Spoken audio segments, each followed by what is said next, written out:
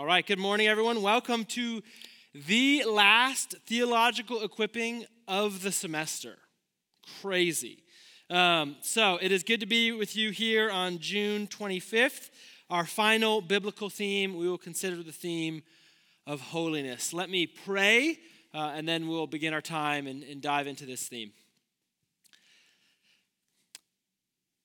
Father, we come to you, the one who is holy beyond all imagination, who is perfect in all your ways. And we just pray now as we study you, God, that this would not be a mere intellectual exercise where we fill our minds with some interesting tidbits, some knowledge that maybe we elevate ourselves with or we just find to be compelling or just interesting. But Father, I pray this would be an exercise in worship. And as we study the thrice holy God, we would be amazed at you, that we would not be satisfied with our sin, that we would be compelled forward into righteousness and godliness, and that you would use this to help us understand more of who you are and who you have made us to be in Christ. We pray these things in Jesus' name. Amen. All right, well, as I said, this is our final class this semester, studying these biblical themes, and today we are studying the theme of holiness. Now, hopefully, throughout this semester, as we've traced each of these unique threads through the Bible, you've come to appreciate more and more how Jesus is the center of every biblical story, how Jesus is the center of every narrative, every theme the Bible has, and hopefully you've understood more of how we ought to respond to that glorious reality. We've seen how the story of the Bible is a story of beauty. It's a story about food, about covenants and kingdoms, of authority and submission, of sacrifice. And each of those has, as I said, showed us how Jesus is the center of everything, but hopefully also in its own way, it's filled out your understanding of the Bible. It's one of our desires this semester, is to just help you understand the unity of the Scriptures. That when you open your Bible to books that maybe are less familiar, something like Leviticus or Ezekiel, we're going to look at Ezekiel a lot today.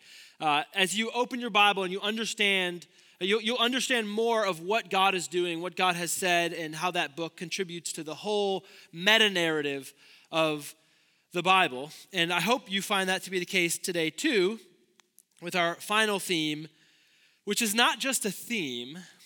Really today, what we are studying is a central attribute of who God is.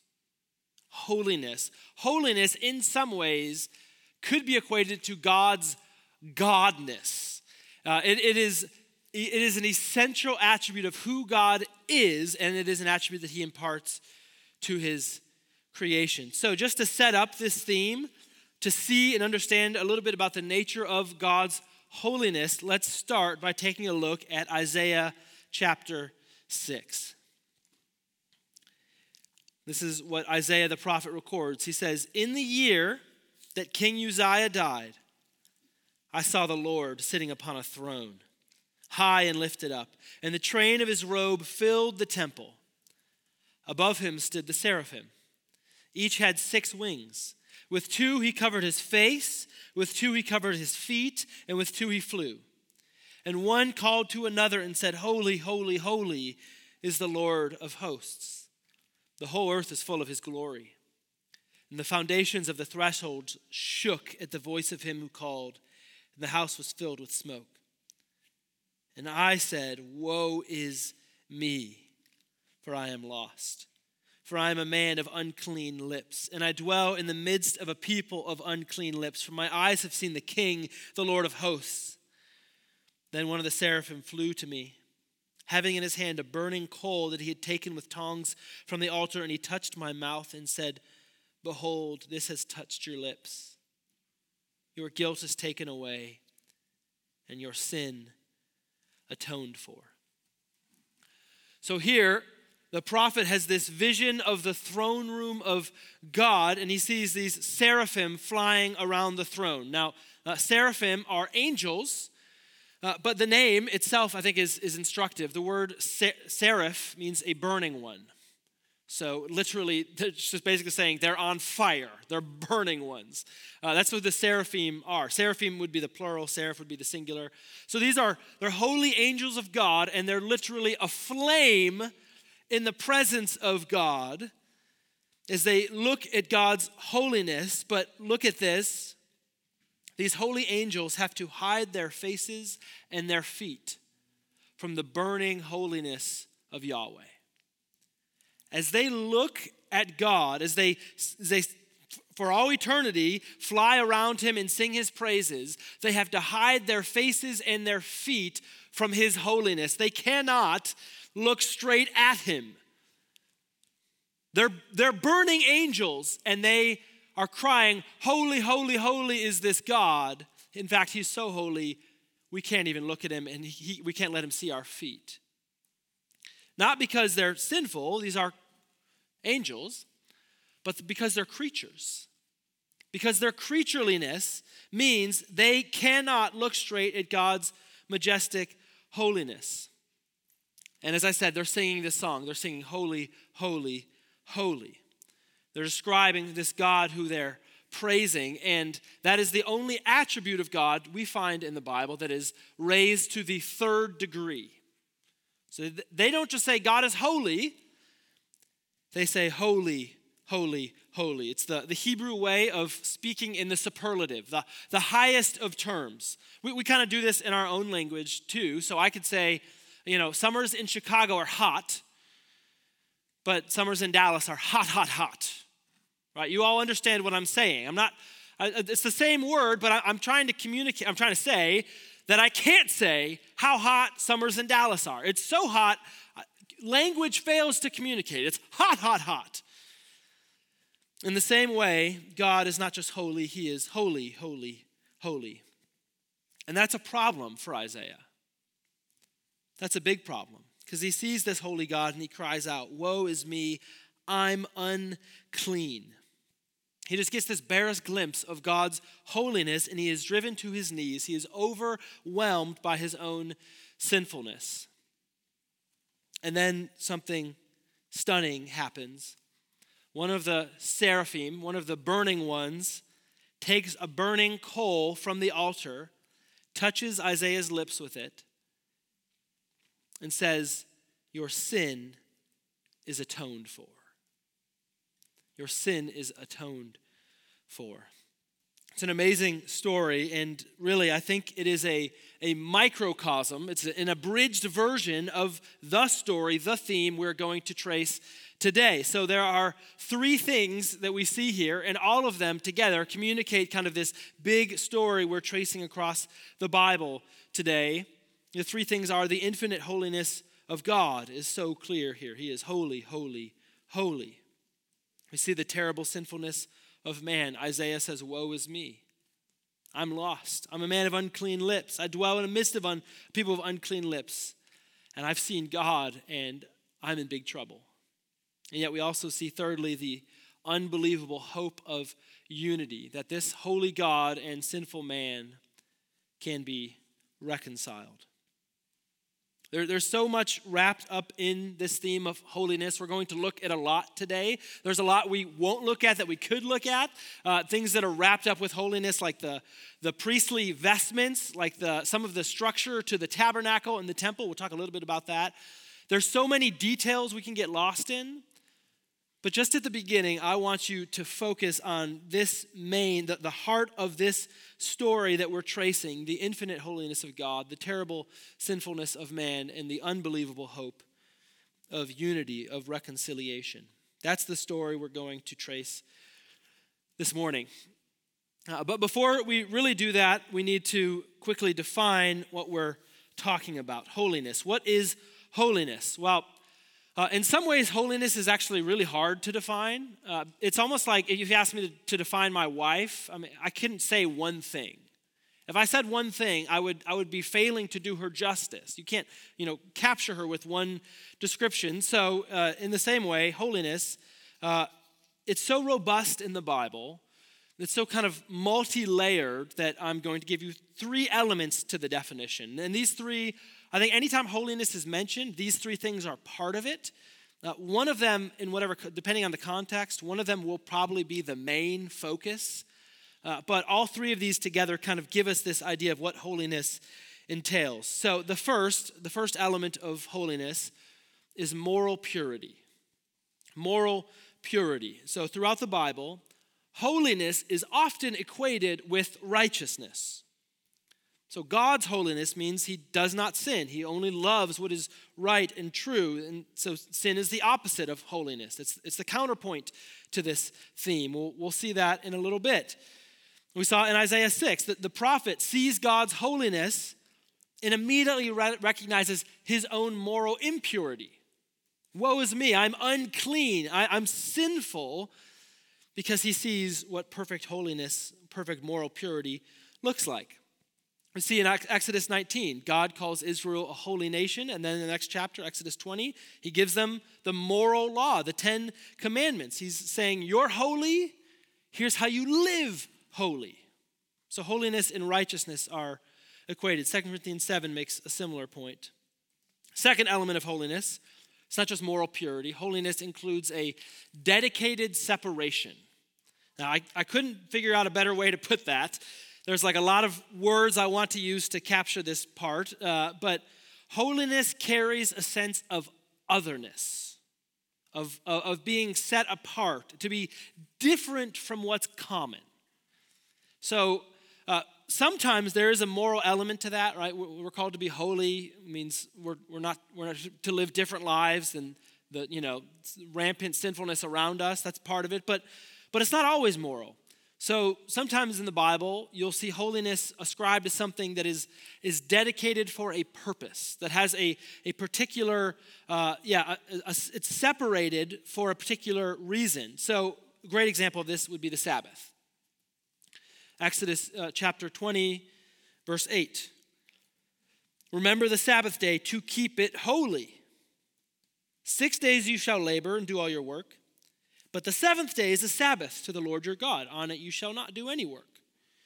The point there is not, days 1 through 6 are sinful, day 7, holy. That's not what's going on here. Days 1 through 6 are just normal days. Day 7, though, is set apart. It's unique. It has its own purpose. It is dedicated to God in a way that the other 6 days are not. We see that point also in Leviticus chapter 20.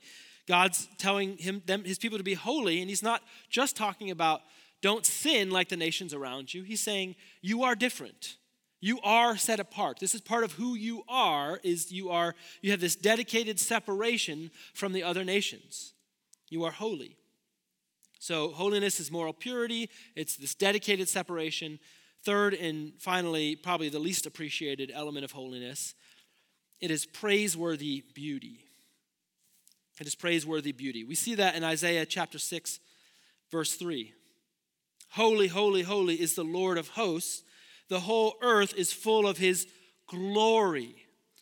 Now, I won't belabor this, but Hebrew poetry works in parallels. The 2 halves of the sentence will have usually corresponding parts, and this kind of works from the inside out. So look at the 2 kind of middle things there. The Lord of hosts, talking about angels in heaven, and then the counterpart in the second half of the sentence, the whole earth. So angels and physical creation. Okay, we got it. And then you move out one more, and the Lord, those are equal. And then on the further reaches of the sentence, holy, holy, holy is equated with God's glory. With his glory, his beauty, his worthiness to be praised. There is an element to holiness that captures God's majesty. Holiness is stunning and beautiful. Psalm 96 uses the phrase, the splendor of holiness. The splendor of holiness. Holiness is not like this surgical, cold, like whatever clinical thing. I think of it almost like fire, which is I think why the seraphim are called the burning ones, because there's a purity to fire, but there's also this remarkable beauty. Fire is beautiful. I'm not a pyromaniac, maybe a little bit, but you get the idea there. If you go back and listen to Tim's theological equipping class on beauty, he talked about how God delights in beauty because he is beauty, so Jesus can't help but make beautiful things, right? When he makes wine at the wedding at Cana, he doesn't just make okay wine, he makes the best wine. It's who he is. And we sing about this, holy, holy, holy. All the earth adore thee. We're saying God's holiness means he is worthy to be praised. All thy works shall praise thy name, earth, sky, and sea. So God's glory is wrapped up in his holiness. So that's what holiness is. It's something essential to God's being. It's about his moral purity, his dedicated separation, his praiseworthy beauty. But it is also something that he, in tremendous grace, has decided to communicate to a people. And we'll trace that story now as it unfolds across the Bible. And we'll start with Genesis chapter 1 and 2. And if we won't read the whole chapters obviously here, but we see all three elements of our definition of holiness in those first two chapters of the Bible. So holiness is moral purity. That's Eden. Adam and Eve are naked and not ashamed. They have nothing to hide, nothing to be ashamed of, because they're free of sin. Eden is set apart. This is something we miss a lot of the time. The Bible's clear. God makes the whole earth, but Eden has this special purpose, this special dedication. And Adam and Eve are kind of supposed to, in a sense, push the boundaries of the garden across the whole earth. But Eden is holy in a unique way. It is set apart. And of course, it's beautiful. Genesis chapter 2, out of the ground, the Lord God made to spring up every tree that is pleasant to the sight and good for food. So every beautiful tree is in Eden. Just imagine walking among these glorious trees. Every beautiful tree God has ever made is there. And another part of its beauty, another part of Eden's praiseworthiness is its structure. Now, it's kind of hard to put this in just one quote from the scriptures for you, but I've kind of showed you charts. If you've been in theological equipping a lot this semester, you've seen that one of the things the days of creation shows us is God is making a perfectly ordered creation. So days 1, 2, and 3 are kind of the form, the kingdoms that God makes, the waters and the skies, and then the waters, and then the land. And then days 4, 5, and 6 they fill each one of those. So there's this structure. You got the birds, the sun and moon, and then the animals, and all these kind of things that fill each different one. And so what it's showing us is God doesn't just make a world. God makes a perfectly organized world, a perfectly structured world. And that is a that fits into this theme of holiness, because as we go across the scriptures, we're going to see that there is a symmetry, a structuredness to places that are holy. When we get to the Holy of Holies, we'll see it's a perfect cube. It's 10 by 10 by 10 cubits. When we get to the New Jerusalem, we'll see it's also a perfect cube. That's significant. When we talk about the tabernacle and temple, we'll see God has very specific designs for how it's supposed to work. It is highly structured, and that is an element of its holiness. It is set apart, and its structure shows us that. Now, we shouldn't make too much of this. I'm just trying to highlight this theme because we're going to see it as we go through the scriptures.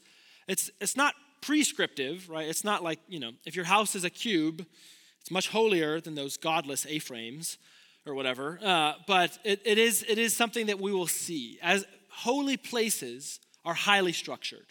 There's a symmetry to them because God has set them apart as holy. So God, he makes this world, this special holy place called Eden, and Eden is this holy place where the holy God walks with his holy people, and things are great. And then in Genesis 3, sin, anti-holiness, ruins everything. And again, we see those three elements of holiness just flipped this time. So sin is a moral disobedience. God gave them a command, and they disobeyed the command. Sin is a separation. It's not a separation for God, like holiness is, it's a separation from God. They get cast out of the garden. They can't be there. And there's an angel with a flaming sword barring them from getting back. And sin is just ugly. Adam and Eve, they realize their nakedness and they have to cover up. They're ashamed. Sin is the opposite of beauty. It's hideous. And they have this sense that it needs to be covered. So the holy people are corrupted, and so is the holy place. And with that, all of creation falls into ruin. And so we have a problem. God is infinitely holy, and mankind is hideously sinful, and the two cannot be together. God should annihilate, his holiness should annihilate the sinful. And yet the rest of the whole Bible is this stunning story of this holy God moving towards his unholy people and working to make them holy again. The story of the Bible is the story of holiness invading the unholy. But because holiness and sinfulness cannot coexist, there's very, very specific rules about how this can work. And we see that across the Old Testament. So there are rules for the holy space and for the holy people that separate them from everything else. So the first glimpse we get of this is Exodus 3. We'll start here with the holy space. So Moses, he climbs the mountain. Remember, he sees the burning bush. And God speaks to him and says, "Take off your sandals, for the place on which you are standing is holy ground." There was no holy ground, right? Because the whole creation had fallen into sin, and God is invading and saying, we're making holy ground and we're starting right here. So why does God tell Moses to remove his sandals? Obviously, sandals aren't sinful. And being barefoot's not, morally preferential or anything like that.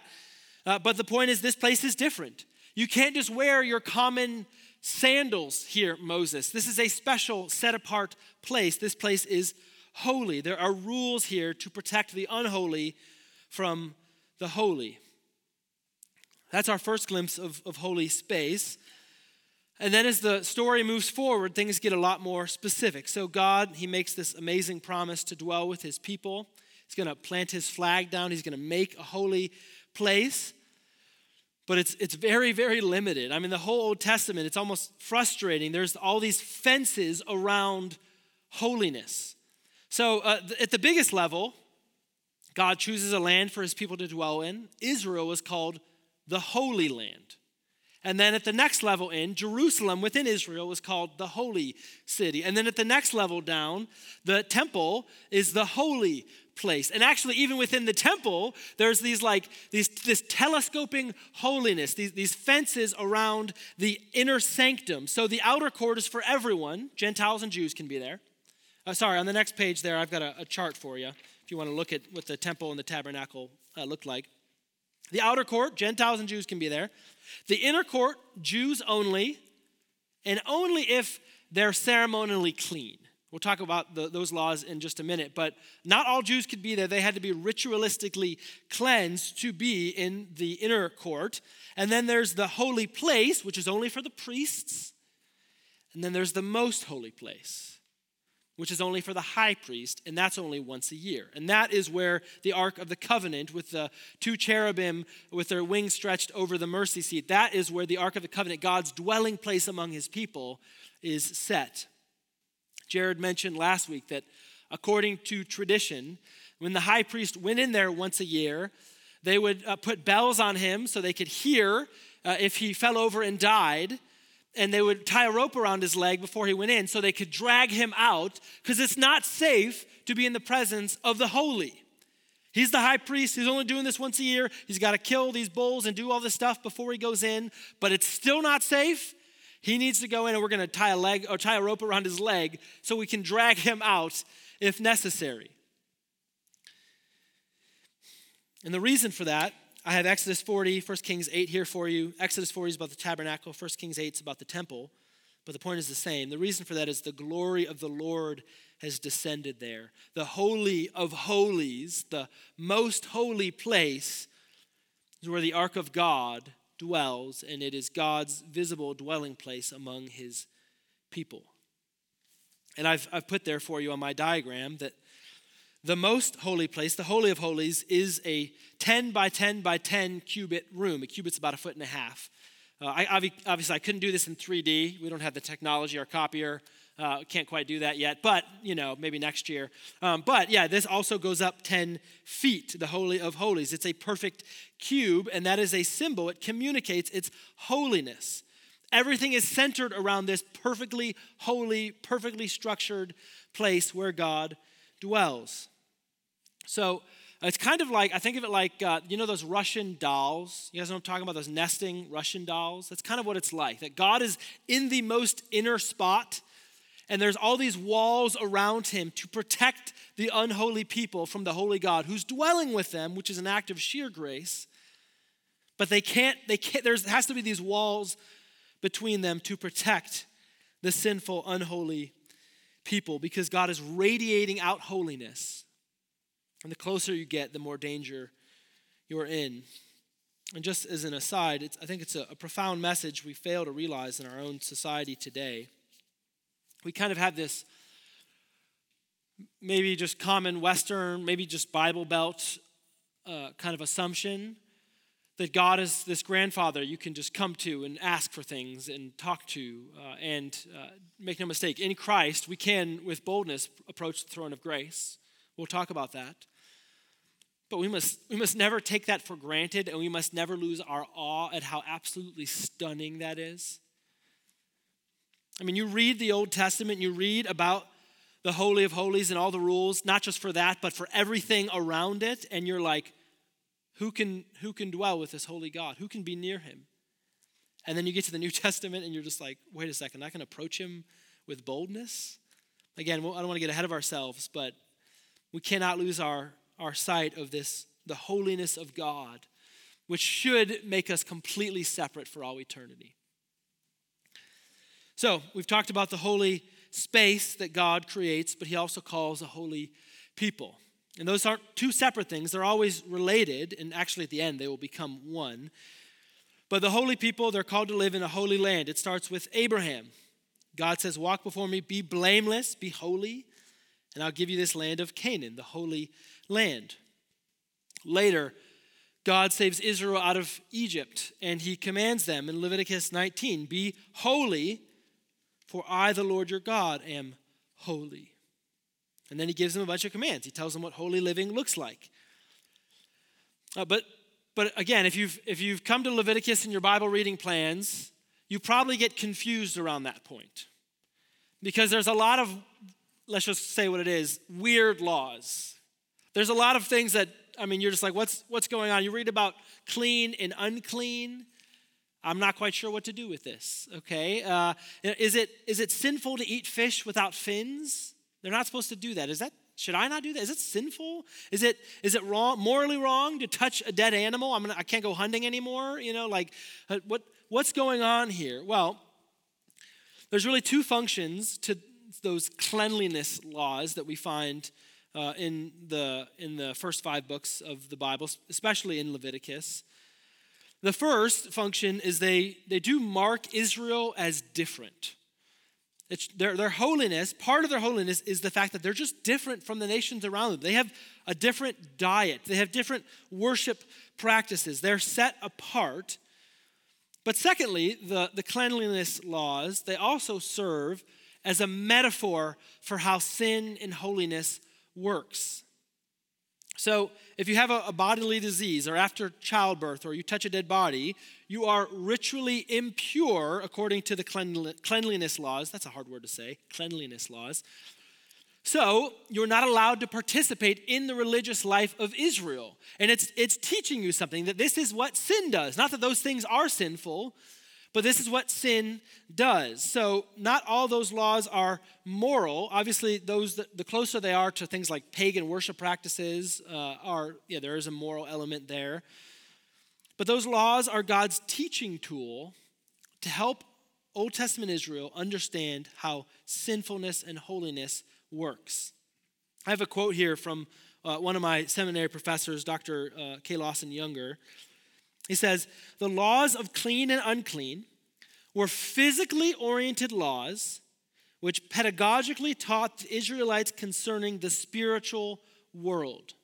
So God is teaching his people to feel about sin, the spiritual realm, as they are accustomed to feeling about dishonorable and uncomfortable exclusion from the ritual service. So these laws are meant to teach Israel things. They teach Israel things like sin is unavoidable and contagious. I mean, you read the cleanliness laws and you're like, did everyone ever get to go to worship? I mean, it's just crazy. All the things that they have to do to make sure you didn't touch a dead body. Have you had a baby recently? Like all these things that bar you from worshiping the Lord in the holy place. It just feels like, yeah, it's everywhere. And God's point is, yeah, sin is everywhere. You're constantly doing things, encountering things that should separate you from worshiping me. So yeah, sin separates them from worshiping God. You can't participate in the religious practices if you're unclean, just like what sin does. And it also teaches them sin must be cleansed. So you can't just say, okay, yeah, touch something unclean, whatever. No, it needs to be dealt with. You can't just leave it there. It has to be cleansed. Sin has to be addressed. It's a real problem, like being unclean. It's teaching them that. So you might think of these laws, these cleanliness laws, in some ways it functions like parenting. So not everything I tell my kids to do is a moral decision. Not everything I command of them is, this is the right thing to do, this is the wrong thing to do. Some things might just help them understand how we work as a family. This is what the Nankervis family does. This is how we behave. These are these kind of things.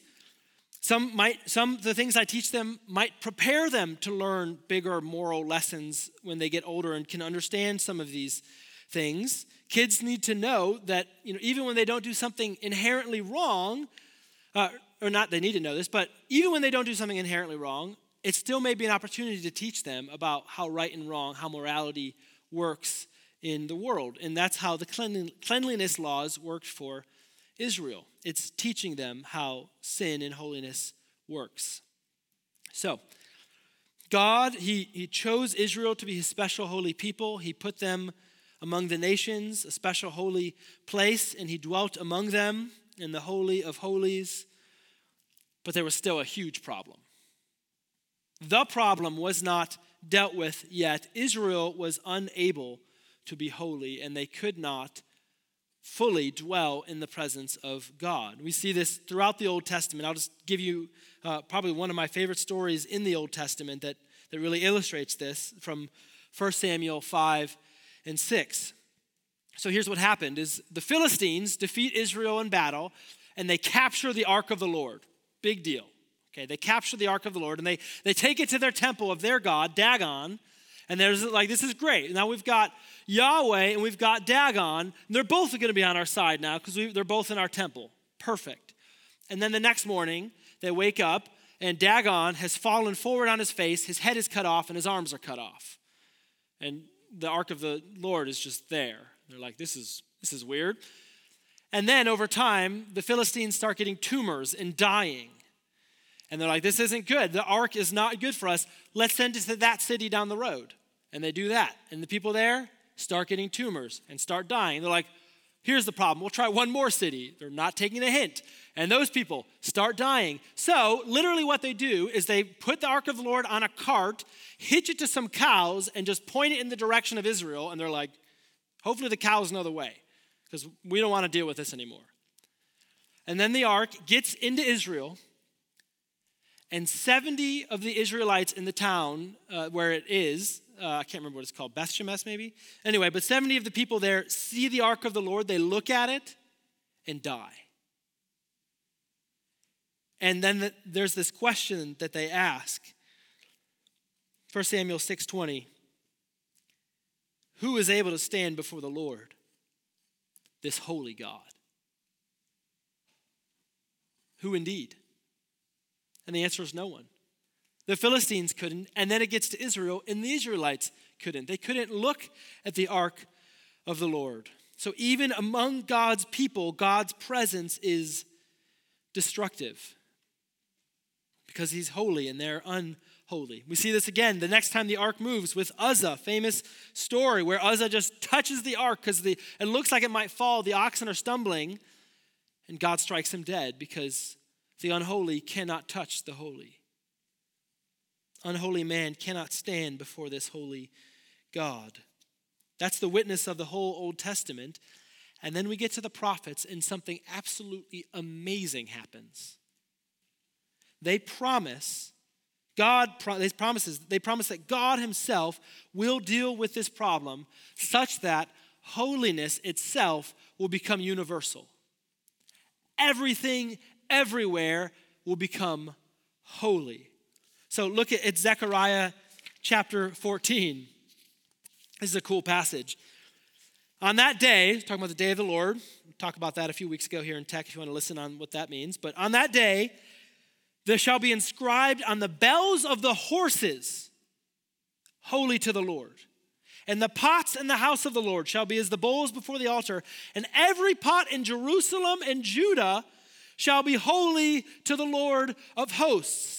This is unbelievable. A universal holiness that goes everywhere, down to the bells on the horses' bridles and the pots in Judah.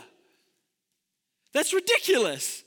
How could the pots and the horses be holy? Somehow God will make a holy people and a holy place. He will make it happen. And this promise is traced throughout the prophets. Every prophet kind of has their own focus of God making this holy space and holy people. The most robust of the promises about a holy space come from the prophet Ezekiel. Ezekiel is an underappreciated book. It is amazing. I'll just give you a quick glimpse of it. In Ezekiel chapter 10, when he describes the glory of the Lord in the temple, it kind of works through this progression where the glory of the Lord leaves the temple. So God's people are going into exile. They've sinned. They've been disobedient. And Ezekiel has this vision of the glory of the Lord, which, remember, descended upon the temple when Solomon built it. The glory of the Lord getting further and further. It goes to the threshold of the temple. Then it goes outside. And finally it leaves and it goes out east. The glory of the Lord has left the temple because of God's people's sin. And even, this is important, even when Nehemiah rebuilds the temple after the exile, it never says the glory of the Lord returns to it. It never says it came back. But at the very end of the book of Ezekiel, the prophet promises something coming. He looks ahead and he sees this glorious city with a new temple. And the city itself is defined by just this unbelievable promise. The very last words in the book of Ezekiel, Ezekiel 48:35, the name of the city from that time on shall be, the Lord is there. The Lord is there. That's the story of the book of Ezekiel. God's presence is taken from his people because of their sin, and yet somehow there will be this city where God and his people live together, a perfectly holy space, and the Lord is there. And then Isaiah, in his book, connects this promise of the holy place to the holy people. I won't read this whole quote, but it talks about this beautiful, amazing land. And it says, verse 8, a highway shall be there, and it shall be called the way of holiness. Verse 9, the redeemed shall walk there. So Isaiah sees this promise that God's people will be redeemed. He will make them his own, and he will make them walk on the way of holiness. And then we come to the New Testament, and we find that that is the work of the Son of God, Jesus. So remember in Ezekiel, we saw the glory of the Lord leaving the temple in Ezekiel 10, and Nehemiah never records it coming back when the temple is rebuilt. And then you come to John chapter 1, verse 14, and it says, and the Word became flesh and dwelt among us, and we have seen his glory. That word there for dwelt is literally just the word tabernacled. That should remind you of something. And remember, when the tabernacle and when the temple are built, it says what happened? The glory of the Lord came down. And here, what do they see when they see Jesus? They see his glory. So God has come to dwell among his people. Jesus is the new temple, God dwelling among his people. Matthew, similarly, I won't read this passage, but he describes Jesus' conception by the Holy Spirit. He gives his name as Emmanuel, which means God with us. Those fences, those barriers that separated from the holy from the unholy are coming down. So actually, instead of the cleanliness laws, where if you touch a dead body or someone bleeding, or you become unclean, in Jesus' life, we see the complete opposite. So in Luke chapter 8, a bleeding woman touches Jesus, and he doesn't become unclean, she becomes clean. She is cleansed. His holiness is contagious. Whereas sin and uncleanness were contagious, now Jesus' holiness is contagious. He imparts it to his people, and he doesn't stop there. He touches dead bodies and they wake up. He touches lepers and they become clean. His holiness is like the best kind of disease. That's the wrong word, but like you want exposure. You want it to come upon you because Jesus is holiness incarnate. It radiates out from him, not for destruction, but for healing. That's what Jesus does. And then ultimately, to fully and finally, not finally, but to fully, to communicate his holiness, the holiness of the thrice holy God, holy, holy, holy, to this unholy people, Jesus goes to the cross where the Holy One is made and treated as unholy. At the cross, we see the Holy Son of God, the morally perfect one, treated like a sinner. At the cross, we see the Holy Son of God, who should be set apart and honored, treated like a common criminal, hung up on a Roman cross. And we see the praiseworthy beauty of Jesus exchanged for hideousness, the hideousness of sin. His face was so disfigured, it was beyond human recognition. The cross is where sin is dealt with, but only by treating the Holy One as unholy. And when that happens, the barrier between the holy God and the unholy people is torn in two. Matthew chapter 27. This is, as Jesus dies, he cried out with a loud voice and yielded up his spirit. And behold, the curtain of the temple was torn in two from top to bottom, and the earth shook and the rocks were split. That curtain stood as the barrier between the Holy of Holies and the rest of the world, and it is ripped in two. And it's interesting, it says from top to bottom. Why does Matthew say that? Why include that little detail? Well, if we ripped it, we're down here, we'd have to rip it from bottom to top. But if God is ripping it, if God is breaking down the barrier, he rips it from top to bottom. And then there's a new holy place. John chapter 20. This is the tomb of the resurrection. It says, Mary stood outside the tomb, and as she wept, she stooped to look into the tomb, and she saw two angels in white, sitting where the body of Jesus had lain. Listen to this, one at the head, one at the feet. Why include that detail?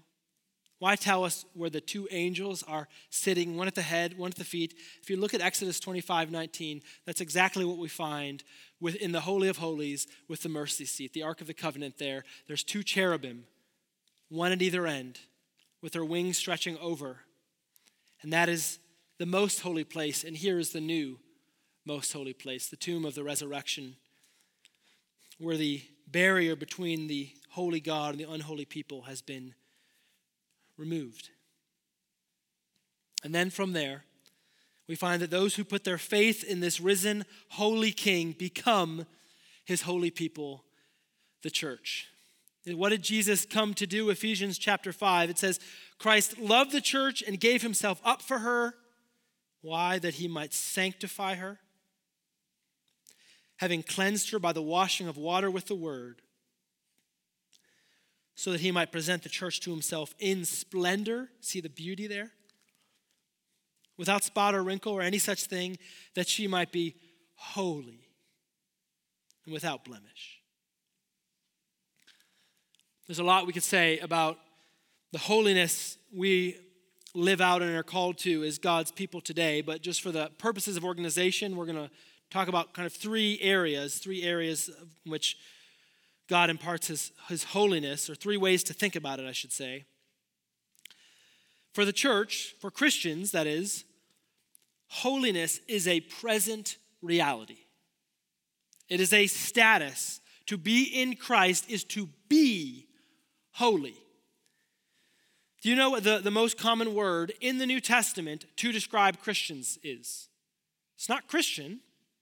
It's not believer. It's not sinner. The most common word in the New Testament to identify Christians is the word saint. Paul starts most of his letters this way. He says, to the saints in, Philippi, Colossae, wherever. And maybe that conjures up, Roman Catholic ideas for you. Saints are, there's patron saints of all these kind of things. Unfortunately, popular Catholicism has really stolen the word saint away from its biblical meaning. The word saint just means holy one. That's what it means. It means holy one. And that is how Paul and other writers frequently identify the people of God. They are holy ones. They have been made holy. We see that 1 Corinthians chapter 6. Do you not know that the unrighteous will not inherit the kingdom of God? Do not be deceived. Neither the sexually immoral, nor idolaters, nor adulterers, nor men who practice homosexuality, nor thieves, nor the greedy, nor drunkards, nor revilers, nor swindlers will inherit the kingdom of God. Okay. So uncleanness, sinfulness won't inherit the kingdom of God. And such were some of you. But you were washed. You were sanctified. Literally, the same word is holy there. You were holified. You were justified in the name of the Lord Jesus Christ. God makes his people holy in Christ. It is a present reality. We are holy. But that's not the whole story. We are also commanded to be holy, to live holy lives.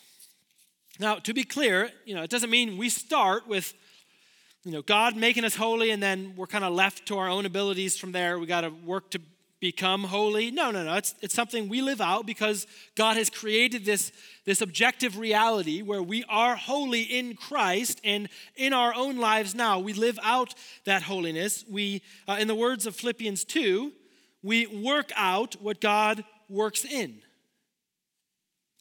So God makes us holy, he declares us holy, and he makes us holier. Now don't miss this. This is important. Hebrews 12 is very clear. There is a holiness without which no one will see the Lord. That's a sobering reality, because obviously we have a holy status, but he's saying there's a holiness, a holy way of life is what he's describing there, without which no one will see the Lord.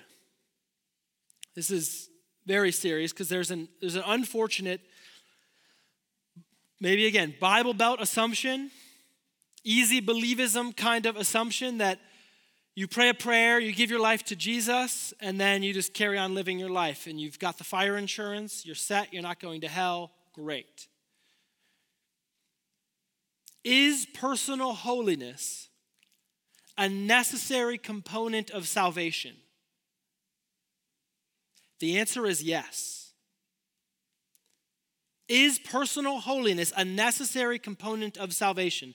Yes. Now I need to be clear. I'm not saying you make yourself holier and that's what saves you. No. I'm saying if you have really been objectively in Christ made holy, that will necessarily create the fruit of holiness in your life.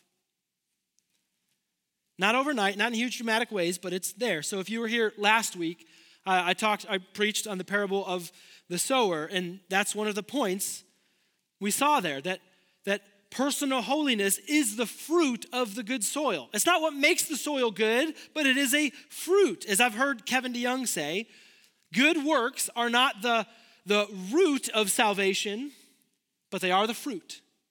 They're not the root, but they are the fruit. They're necessary in the sense that they prove that root has really taken root. I'm struggling with language. I don't know agriculture. If you want a book on that, Kevin DeYoung's The Whole in Our Holiness is all about that. It's very good. It's in the recommendations at the end of your handout. But part of that then, thirdly and finally, holiness is a reality. It's a command. We need to take it seriously. But it's also a process. We've already kind of said that, but it is a process. We become holier. The theological term we use for that is sanctification. So justification describes our objective status.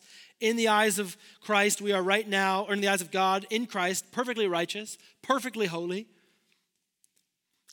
Glorification is the last element where we experience our holiness in complete freedom from sin's presence. But in between those two is sanctification, which is living in this world, being molded into the image of Christ. And unlike the other two, it's a process.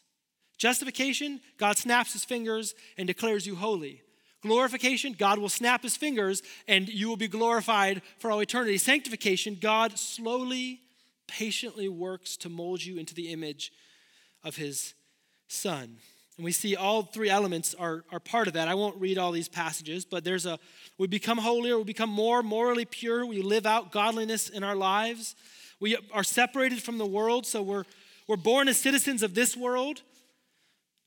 But like Abraham and the fathers before us, we realize we're strangers and exiles on the earth. And so we become more separate as we grow in holiness, as we live as citizens of the kingdom to come. And then finally, there's this element of praiseworthy beauty. And that's just what it means to look more like Jesus, because Jesus is the highest, the greatest, the most beautiful. And to be transformed into his image in godliness, there's an element of beauty to that. Now, that's a process.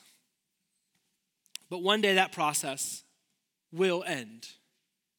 God, again, will snap his fingers, the trumpets will sound, Jesus will crack the sky, and we will see our King. And I want you to look at 1 Corinthians chapter 13, because in light of everything we've seen about holiness, this doesn't make any sense. For now we see in a mirror dimly, but then face to face. Now I know in part, then I shall know fully, even as I have been fully known. Remember the seraphim in Isaiah chapter 6. They had to cover their faces and their feet from the majestic holiness of God. Isaiah said, "Woe is me," because he was a sinner. But even the seraphim, these burning ones, are covering their faces and their feet from God's infinite holiness. And here, somehow in Christ, we will see the holy, holy, holy God face to face. How could that be? Well, this is where we find the intersection of the promise of a holy people and a holy place. We find the answer in Revelation chapter 21. It's a long passage. I'm going to read it, though, because it's amazing. Then hopefully we'll have a few times for questions. We're almost done here. Then came, this is John describing his vision, then came one of the seven angels who had the seven bowls full of the seven last plagues, and he spoke to me, saying, "Come, I will show you the bride, the wife of the Lamb."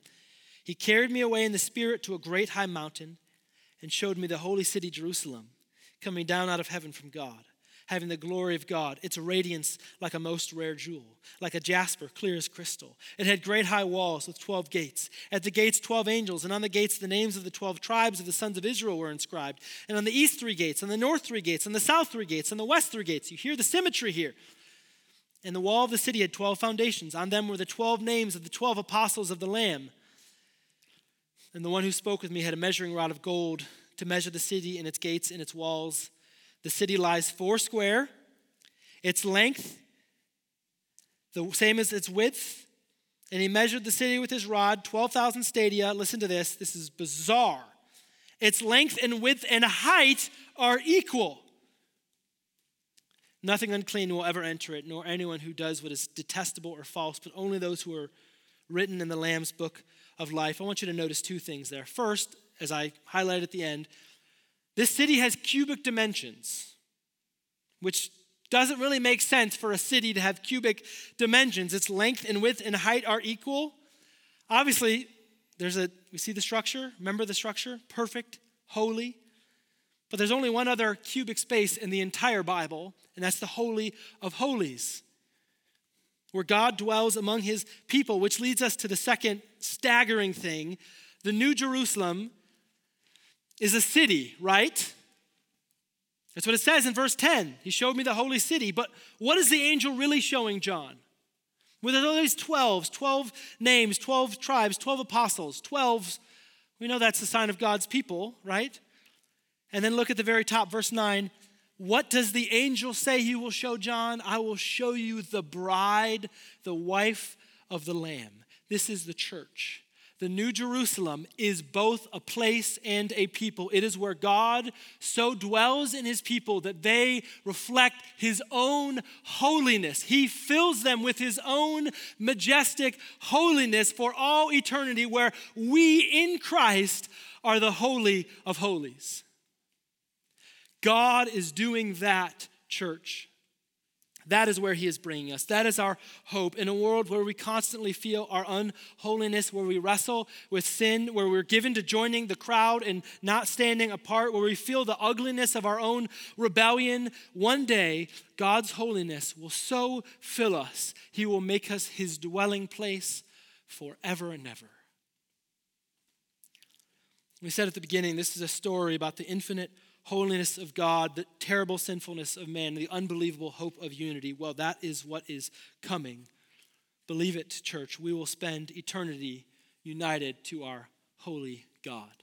Let's pray. Father, it's unbelievable. Think of what you are doing, what you have promised to do in Christ, that you would call wretched, sinful people like us. And you would not just call us sons and daughters, which is wonderful. You would not just make us righteous, which is staggering, but you yourself would dwell in us forever. Fix our eyes on that day. Fill us with hope and joy in Christ, we pray. Amen.